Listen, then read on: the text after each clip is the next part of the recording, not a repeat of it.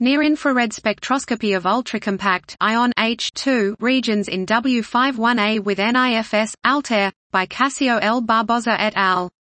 W51A is the most active star formation region of the giant H2 region W51.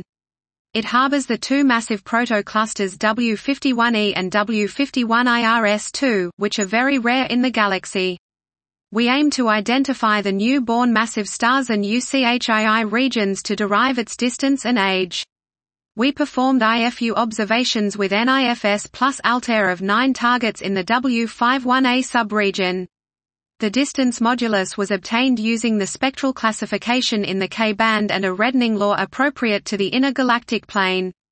We derived the distance and the spectral types for 5 of them, ranging from 08 to 09.5, similar to those derived from radio continuum data, except for 2 sources that we assigned somewhat a later spectral type.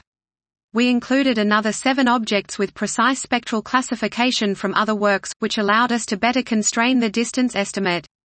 Our spectrophotometric distance d equals 4.80 plus or minus 1.27 kpc is in good agreement with those derived from the galactic rotation model and trigonometric parallaxes, placing the region near the tangent point of the Sagittarius arm.